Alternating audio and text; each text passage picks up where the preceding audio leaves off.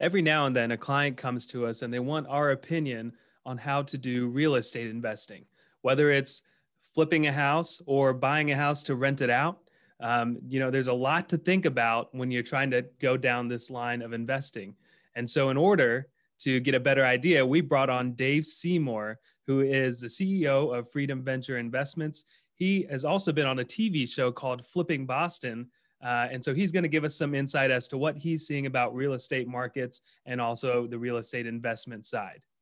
Yeah, I know in the past, I've had clients come to me and they were a part of what is called a real estate investment trust. And some have had very good experiences, love it. I've had other clients who did not have such a good experience. But what I appreciated about this interview, Merce, was that Dave, he helped us to kind of get a little bit of a picture of what that means. And I love how he talked about there's a difference between active and passive real estate investment. Do you want to be an active investor or a passive investor? And he breaks that down really, really nice. So I think everybody's going to really like this interview. I would like to just remind you, if you've not had a chance to do so, we try to remind you of these things all the time. Please, if you have not been able to do so, please give us a rating. There's two things you can do on your iTunes in particular, is you can give us a rating and then write us a review. And they just really help us. We love to hear your feedback. We've had a lot of you who have written reviews, so we certainly do appreciate that. But also, we are financial advisors, and because of being financial advisors, we have to have a little disclosure. And so Merce is going to give you our little disclosure before we start the show. That's right. So the information contained in this podcast is intended to provide general information only and not to be considered individualized advice. Obviously, different types of investments carry different levels of risk. Please contact your financial professional for advice appropriate for your situation. Enjoy the show. Welcome to the Secure Your Retirement podcast. This is the place where high-achieving professionals come to gain confidence on how to successfully navigate their transition into and life during retirement. There's no such thing as a passive retirement plan. To have a successful financial future, your plan must be actively managed. Each week, we will bring you action plans and expert interviews that will help you gain insights, learn fresh perspectives, and finally experience peace of mind about your retirement. Here to help you achieve your dream retirement and live the life you deserve are your hosts, certified financial planners, Radon Stancil and Merce Tariq. All right, everybody, we are glad to have you with us today on our podcast. And, we're always looking for, Merce and I, we're always looking for a variety of different things that we can bring to you so that you go, okay, I've heard about this thing. I've heard about this idea or this concept. How do I actually put it into action? And how do I actually understand it? And so today we brought on a special guest, Dave Seymour. Dave is an expert in real estate investing. And we're not talking about just going and buying, a house, and renting it out. We're talking about doing larger deals. How do you get involved in some of the larger real estate deals, even though you might only want to do a little piece into it, not invest in the whole aspect? And so we thought it would be great to get his perspective and how he can explain all these things to us. So Dave, thank you so much for coming on the show today. Hey guys, I appreciate you letting me share this space with you. It's all good. Thank you. Good. So, hey, Dave, could you just to give us a little idea, can you just tell us maybe, your background, how you got into this idea of real estate investing, and then maybe where you're from, and just to give us a little bit of a background? Yeah, before we started, it was interesting. You said to me, where the heck are you from, man? Your accent's kind of bizarre. I'm an immigrant to the States. Came here in 86 from London. Long story short, traveled around a little bit. I was definitely good at getting a job. I worked as a firefighter and a paramedic for 16 years, just north of Boston, Mass, serving the community. Absolutely love what I did. Worked construction on my days off. I'm that guy who's kind of like built everything from the ground up. Like I've got some expertise in real estate in all of the areas of it. And I wasn't very, financially astute. Many years ago. I wasn't good at understanding capital, how it worked, how to make it and keep it, how to grow it. And I found myself forced into real estate from the perspective of I had to do something different to take care of my family, to be very direct with you. And, I learned real estate from other experts. Started as what we call wholesaler in real estate, which is controlling the contract and passing on the contract to another investor who had more capital. Did that for a few years. Then I started the buy, fix, and flip, the silliness you see on some of the TV shows. It looks so easy on TV, doesn't it, gentlemen? So it was funny. I was in the firehouse watching one of those Saturday afternoon buy, fix, and flip TV shows, and I jokingly said to the guys I was working with, I said, I'm going to do that one day. I'm going to be a TV guy. I'm going to flip a house. And obviously my peers made fun of me, but it was interesting. Once I went for real estate investing with vengeance, I very quickly learned that you get recognized for performance, in any business. I worked alongside Damon John, the gentleman from Shark Tank. I did some training and education with him. And he said one time, the big boys are always watching you. And my track record as a buy, fix, and flip investor was noticed. And I found myself on a national TV show. We did Flipping Boston, which was on A&E Network from about 2012 to 2016, 17. But all the way while I was doing that, guys, I was always buying and holding real estate, because true wealth, as we know, is created through assets. If you buy, fix, and flip a house, it's just a job. You got to put the time in, and it's the same with wholesaling. So that was my journey in a shorter version. Had some challenges along the way, taking my lumps and bumps. I've learned through implementation what works and what doesn't, and been able to grow a pretty substantial track record, and more importantly, a really great team around me. So yeah, that's kind of like the short version, if you will. Yeah, Dave, thanks for sharing that. From firefighter, paramedic, to TV personality, to now CEO of Freedom Venture Investments. That's quite the pathway that you've carved for yourself, and congrats on all of that. Thanks, man. Thanks, man.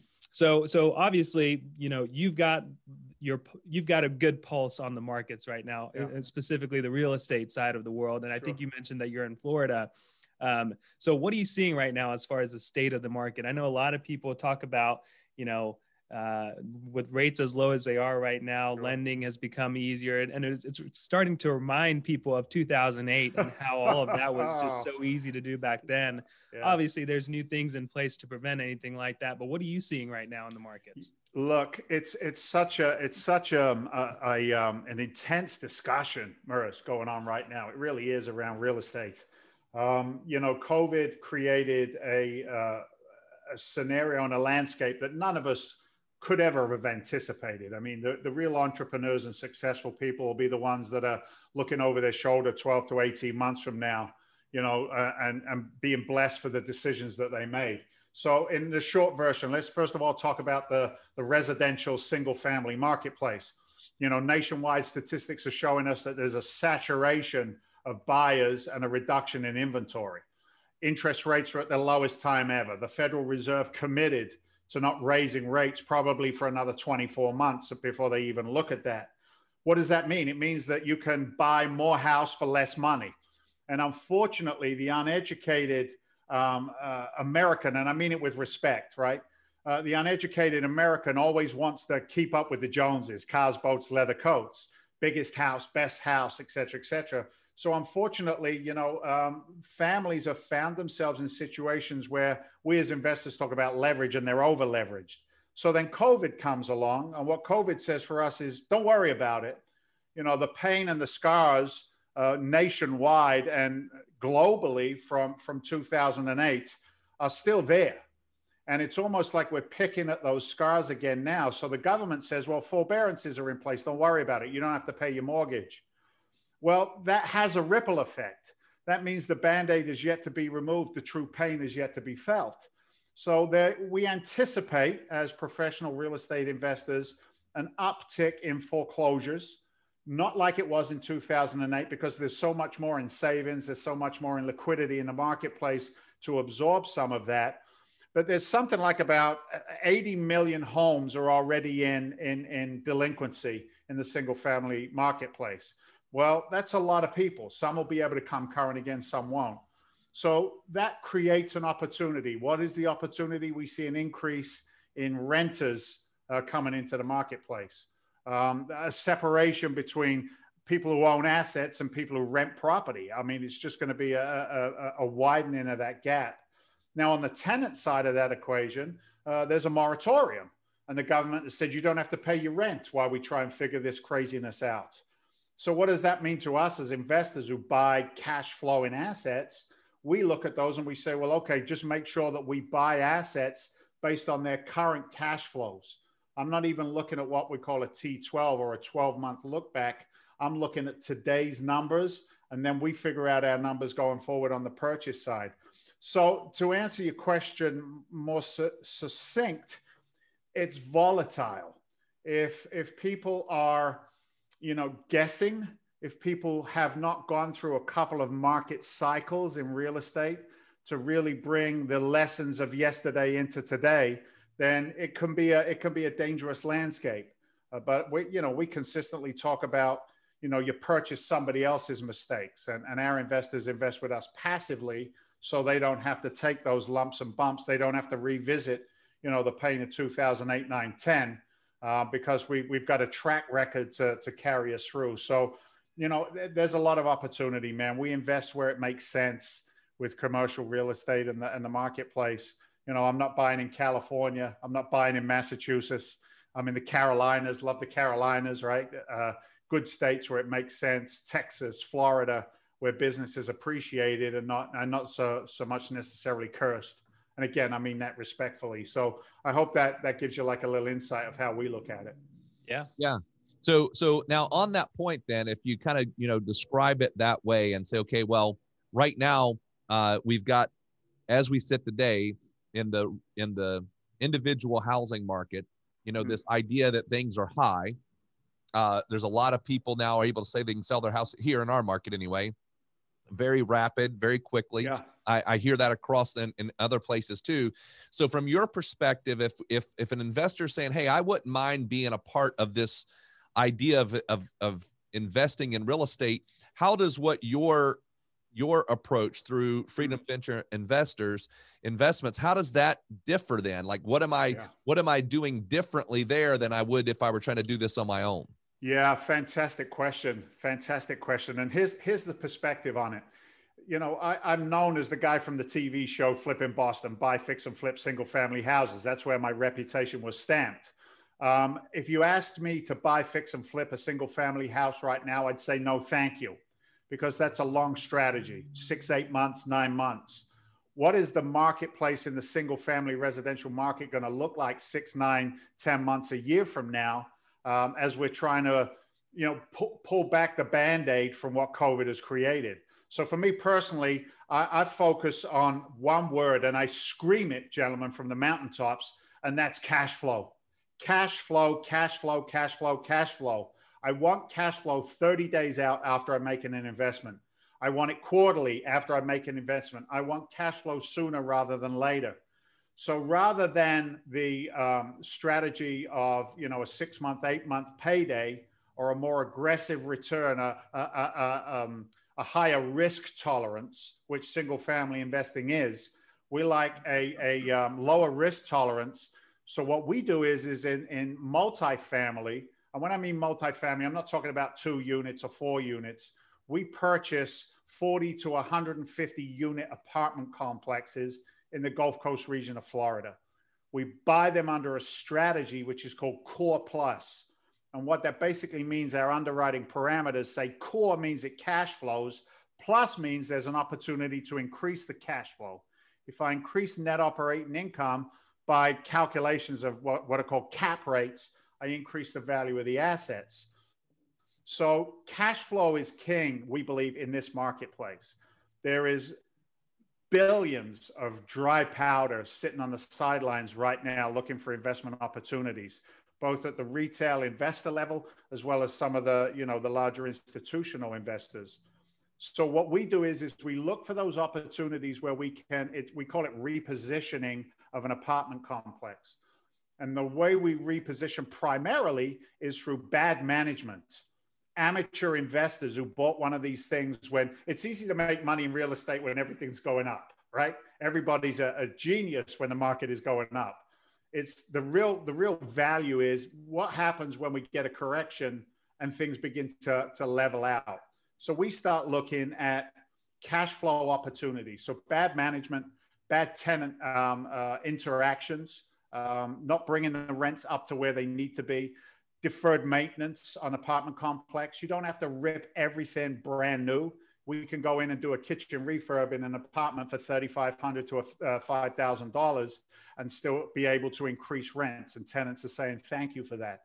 So we look at repositioning from a marketing standpoint. Does the asset have a bad name in the neighborhood? And then more importantly, our buy box is what we call it, is very, very specific, man. I mean, I want what's called a B-class asset, mean 1990 or newer.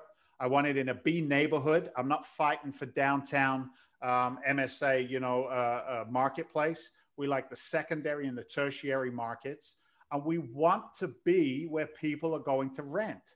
So COVID, think about this for a second.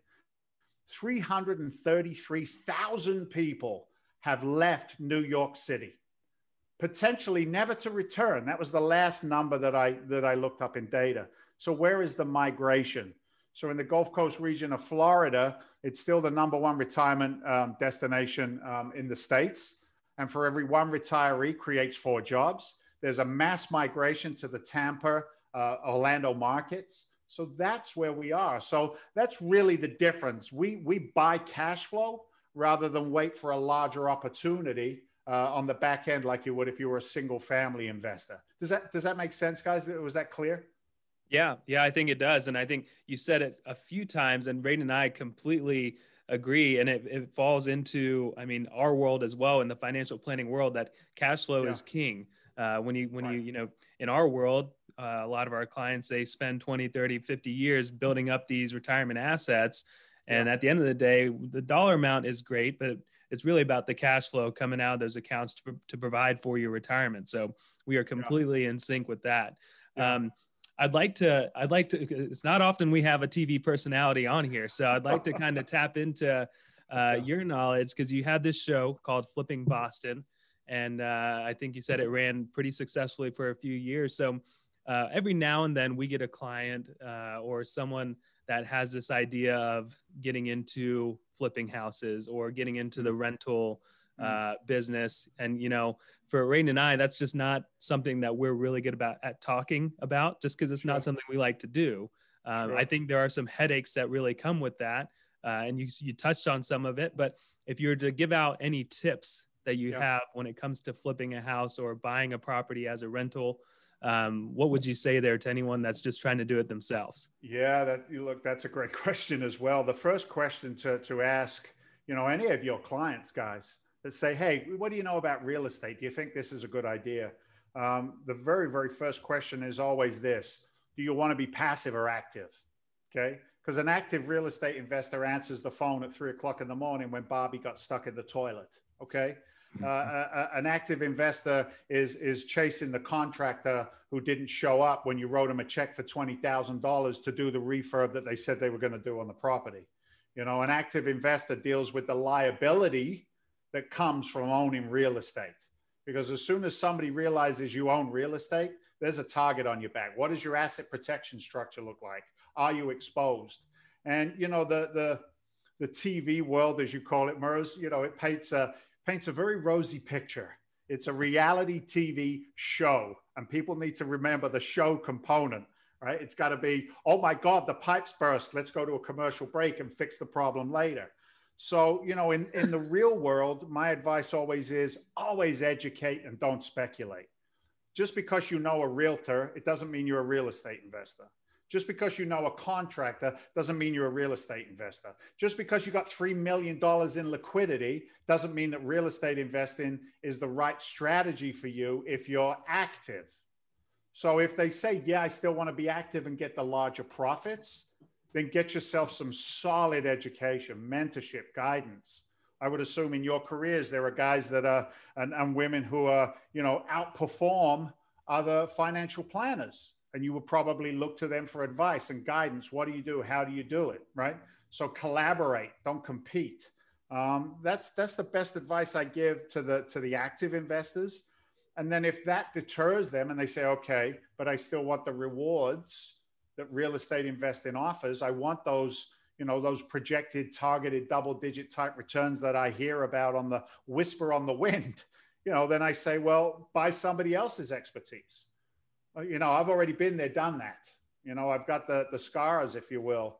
So a lot of investors say, okay, I like the idea of passive investments instead, cash flow and quarterly distributions. So, that's really the first question. Do you want to be active or passive? And then they make their decisions from there, depending on their time commitment, their capital commitment, and their relationships.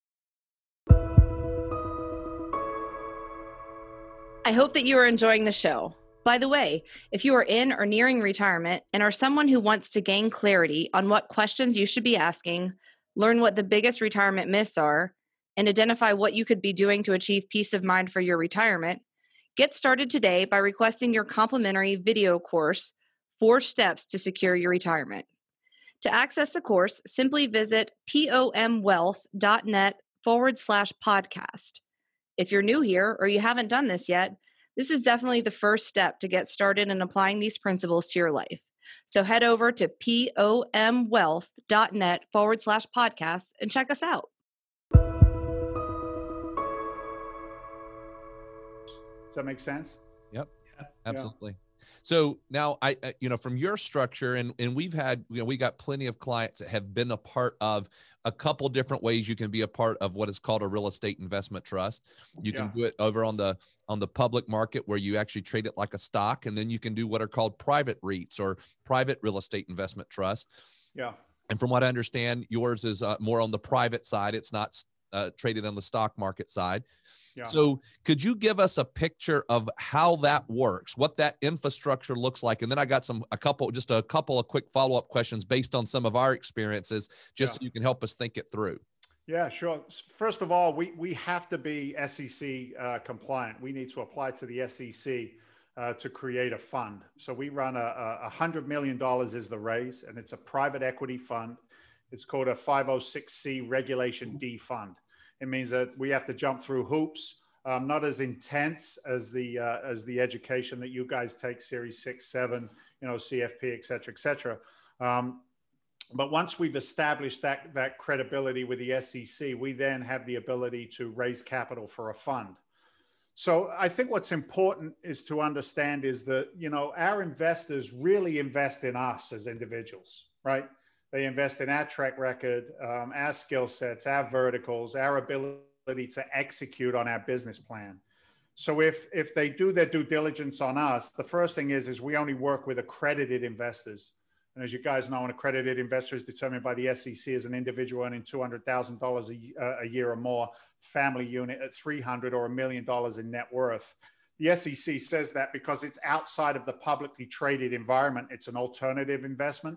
Therefore, they believe the sophistication of the investor is higher based on their earning capacity. That always makes me smile because I know some people with money who just basically ain't that smart. You know what I mean? But anyway, and I like to bust chops, but I'm respectful at the same time. So if an investor looks at us, the first thing they would do is spend some time on our website, get educated, get familiar with who we are, and then just open up an account. It's kind of like a trading account. There's no money that's moved, but that account then allows them access to what's called a PPM. And you can only see the PPM if you can prove that you're an accredited investor. So that's the first thing I'll tell you as a warning sign for your clients, gentlemen, is if somebody's prepared to send a PPM right out of the gate before doing any due diligence on the potential investor, they're already breaking the rules. I need to verify that my investors are accredited before they can even look at the PPM. And the PPM, for want of a better term, is the business plan. So our investment with our investors is at the minimum is $100,000. And it's what's called a blind pool. We raise that capital and then we buy as many assets as we can that meet the buying criteria of our buy box. So they buy shares in the management company, and then the management company manages the assets inside. We work on a return structure, which is highlighted inside the PPM, but it is aggressive. It's kind of interesting in raising capital. You start, I live in the world of high returns. It's just what I've learned, right? And it's interesting that investors look at the return prospectus, and they kind of go, what? Really? And I've almost said to my guys, we're going to reduce the prospectus. We're going to reduce the projected returns to show folks what it is that we do. But anyway, they invest alongside us. We invest with the fund ourselves. And the structure is this. It's what we call a 6 and 2. So the investors take in the first 6% of a preferred return, and then they share in the upside after 6% in profit in a quarterly distribution or cash on cash return. And then they go into a 75-25 with us. So we as managers, the better we are at our job, the more money everybody makes on the fund and the single assets, if we do single assets. And then it's illiquid. It's not like the stock market where you go, oh my God, I'm going to sell. Oh my God, I'm going to buy. You can't do that with real estate. It's a longer investment. And I think the illiquidity, depending on how you look at it, we had this conversation before we started, illiquidity, the inability to take money out once it's in, is either a positive or a negative, depending on the DNA of the investor. You know what I mean? If you're a knee-jerk investor, illiquidity is good for you because we work that money, right? It's a Clydesdale. The wealthy call commercial real estate multifamily investing. They call it that's where they park wealth. Put it there, let it work. So it's an illiquid fund. The anticipation for our investors is a 5-year hold. We have a 2-year extension as GP. The general partners of the fund to extend 2 years. And the reason we have the extension in there is very simple. We're selling everything in 5 years if the market is right. And when we sell obviously at a profit, a targeted profit on where we purchase the assets because of the work we do on them over that 5-year period of time. And then our investors, they share in the upside potential on the back end. So it's a debt and equity investment with us. And the equity split is the same as the cash flow split of a 75-25 with the fund. That's how we structure it. Some people get kind of creative in what's called the waterfall of investing in commercial real estate. Like it can get kind of highfalutin and complicated. I said to our team when we put it together, gents, I want this nice and simple. I'm kind of like a blue collar guy in a white collar world. If I'm confused, I'm not interested. So let's keep it nice and simple and let folks make their own decisions from there coming in. So that's how we work investor capital. And we look for their lazy money. We identify lazy capital and we say to them, what do you think about this as an option? If it's a fit for you, then we can work capital with velocity is kind of the discussions we have. So let me just kind of break that down for my own brain here so we can visualize it by just hearing it. Sure. If I put $100,000 in the investment, for example, I'm going to get cash flow starting in a month or so, right? Quarterly distributions. Right. All right. And then a return of capital, I should really kind of walk into something like this thinking I'm okay with my capital sitting in there for 7 years. I understood 5 and 2, but kind of have the mentality of 7 years. Yeah. Yeah. And the equity multiple is something that an investor could pay attention to. And the equity multiple, because of the length of the investment, we target out anywhere between a 2.4 to a 2.8 equity multiple. The rule of 72 saying, your money's going to double a lot quicker in that environment than it would in, I don't know, T-bonds or whatever else is out there right now for an investor to look at. But yeah, that's a nice succinct way of looking at it. And the reason we do quarterly distributions, Radon, is it lowers our cost of doing business, right? Think about monthly distributions and having the team in place to do that. Well, that costs a little more capital. So if I pay less in all of that infrastructure piece on a monthly distribution, then I can pay a better return on a quarterly distribution. Was our mindset behind that? All right. I got one more follow-up question and I'm going to let Merce have the next couple questions. So, all right. So in 2008, I would say more along the lines of 2009, 2010, because it took a little while for it to take effect. We had a couple of scenarios where I saw that basically folks had put their money into a real estate investment trust. And when they did, the asset had fell in value because of, you buy this property or these things in this property that now weren't worth what the original investment was. So we didn't have that multiple, but it basically went down in value. So at this point, in order for the investor to get their money back out, unless they were willing to continue to hold for more and more years for that asset to come back, they were going to sell at a loss, well past the normal hold period.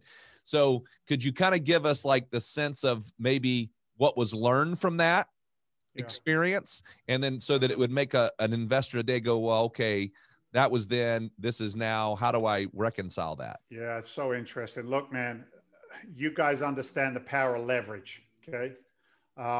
We compared our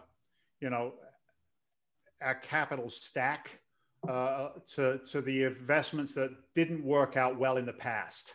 Okay. We never lost one dime of investor capital. We never returned one property back to the banks. And we've been through a couple of, corrections in our careers. And one of the reasons why, some fail and some don't is we never over leverage. When we buy an acquisition, we buy it at a 65% loan to value, meaning that we raise the 35% in investor capital. And what that does for us is our commitment to the bank is incredibly low. So think about this. The last, which one we're closing in a couple of weeks, the last capital stack we put together with our primary lender was at 2.89% for a commercial real estate loan, which is unheard of. It's absolutely unheard of. So if I've got a 65% position, no matter what the market does, you then double down on the fact that we buy at the actual numbers, no pro formas. You don't reward the inadequate investor for not raising rents, for not taking care of the tenants, for not doing the work that needs to be done. So buying on the actual numbers, plus the capital stack being no more over leveraged than 65%. In essence, we look at our investments as if we're in a 55% leverage position because we buy them so well. So when you look at those scenarios going forward, it makes us incredibly bullish. Now, we're a private equity group. I'm not that large conglomerate that's sitting out there in a publicly traded marketplace where the value of those REITs in 2008, they weren't valued on the underlying assets. They were actually valued on what the market was doing. And we know what happened to the market in 2008. So that's the huge difference there, is the fact that everything we buy and the valuation we put on them is the actual assets inside the fund, not what the market is determining the valuation to be going forward. So again, we're incredibly bullish on our business plan. And the investors are reaping the rewards. It's a different world compared to what 2008-9 was. But the Federal Reserve is just screaming, buy real estate.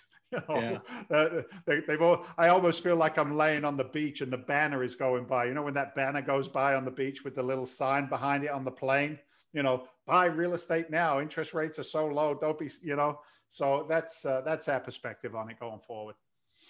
Gotcha. Yeah. Thanks for that summation there. I wanted to touch on, you mentioned illiquid, and I think oftentimes illiquid can have such a negative connotation in the financial investing world. But I mean, it would make sense to be very worried if someone had $1 million and they're putting every penny of that $1 million and that's all they have into something that is illiquid. That would be very nerve-wracking and probably a bad decision, right? But if someone is doing a piece of it, right? A piece of it. So take that $1 million and putting 100,000. Well, now it's only 10% of your overall bucket. So, I think there is a place in this world for having a portion of illiquid investments. I mean, we use them here and there every now and then too. So there's a place there as long as it is structured properly, as long as it's allocated properly. But so you've kind of talked about how this whole thing is structured. Obviously, there's got to be a lot of people that are helping you do all this due diligence to make sure you're buying the right properties, to make sure it's being managed properly and everything like that, so that you do, at the end of the day, get your rentals and get that cash flow coming in the door that you can divvy out to all your investors. So what makes up a good team? Because I know it's not just you. Yeah, look, there are syndicators are what they're called. They're the guys and girls who go out and buy maybe, you know, a 250 unit apartment complex. They might be in California and buy it in the Carolinas. Well, once they've acquired that thing, they then need to go out and hire property management. They then need to go out and hire construction crews. They need to hire marketing teams. They need to, right? They got to go find a new insurance agent, et cetera, et cetera. They got to go out and find their, their capital stack first lien position bank that likes the deal, et cetera, et cetera. The team is critical. And for us, we had no interest in building brand new teams everywhere across the country. You know, to be direct with you, Mers, one of the biggest advantages of the TV show was the immediate national recognition. So I've been very blessed to have the very best in my industry. When I call, they answer the phone. Hey, Dave, how can I help you? So our team specifically for our first fund is our Gulf Coast region of Florida team. So my acquisitions officer, one of the 3 GPs in the company, Walter, he's been down there for over a decade. Over a quarter of a century, 25 years plus in that marketplace. So we have our own verticals already built. So the team is property management, number one. Your property manager will make or break the asset. We walk every one of our assets ourselves. Walter drove 3.5 hours, with his team to an acquisition that we're taking down a couple of weeks in the Leesburg area. And, drove 3.5 hours, walked all the doors in the unit, walked the systems, got to meet the tenants and the team, then drove 3.5 hours back to Fort Myers. So, it takes work to put the feet on the street and to really touch the sticks and bricks rather than looking at them from a distance. I talk a lot about this. I'm more in the financial world than the real estate world today. I want to know who out there has Tesla stock, and get on the phone with Elon Musk, who has Tesla stock, who knows the guy that's running the manufacturing plant, right?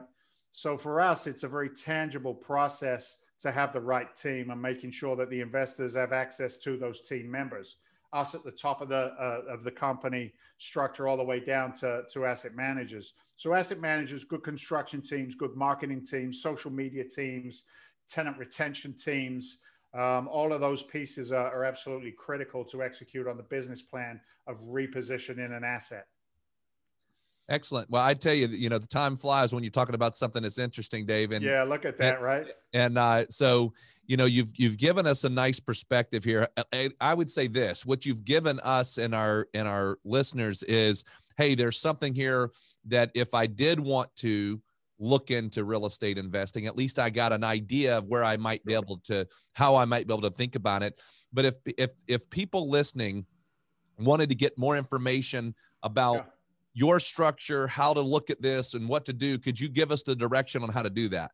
Yeah. First of all, my investors have to be educated enough to know that they're making a decision, based on fundamentals. So if you went to our website, freedomventure.com, there's great education on there. I mean, it's so important to me that they understand everything that's going on prior to making any kind of financial commitment to our fund.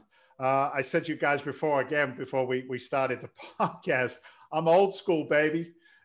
Call me, 781-922-4418. I like to talk to our potential investors. So I'm available. You could grab me on LinkedIn, Dave Seymour, Seymour. If you are an accredited investor, just let us know. Tick that box, if you will, and then to look over the private placement memorandum. I do investor Zoom calls probably 20 times a week, bringing investors up to speed as to whether it's a good fit. And I'm very, very frank, gentlemen, when it comes to this stuff. I'll turn away capital if I don't believe it's a good fit. It's not about ego, it's about teamwork. Right. I look at our investors as part of our team going forward. So I'm available, man. I'm not sitting in a fancy office somewhere where I'm not reachable. I'm available. So yeah, 7819224418, or reach out to us at freedomventure.com. And either way, just let me know that, hey, I listened to you on with Radin and Murs. Those guys are cool, man. Let's learn some more stuff, right? Let me know where you came from so that I can be reciprocal. Well, that all sounds great. Dave, once again, thank you so much for your time today. I know I learned a lot. I'm sure our listeners are going to learn quite a bit too when this airs. Thank you very much. Yeah, man. Appreciate you both. Thanks for your time, fellas. All right, everyone. That wraps up today's episode of the Secure Your Retirement podcast. If you found value in today's episode, we would love nothing more than for you to head on over to iTunes and give us a 5-star rating and a review. Be sure to take a screenshot of the review before you submit it, and we'll send you a special gift, our book, Get Off the Retirement Roller Coaster. Just email morgan@pomwealth.net with a screenshot of the review to get your gift. Also, be sure to subscribe so you get notified of new episodes as they're released every week. And finally, please share our podcast with your favorite social network so more of your friends and family can benefit from this information. Always remember, you've worked hard to get where you are, and now you deserve to have a retirement that works hard for you.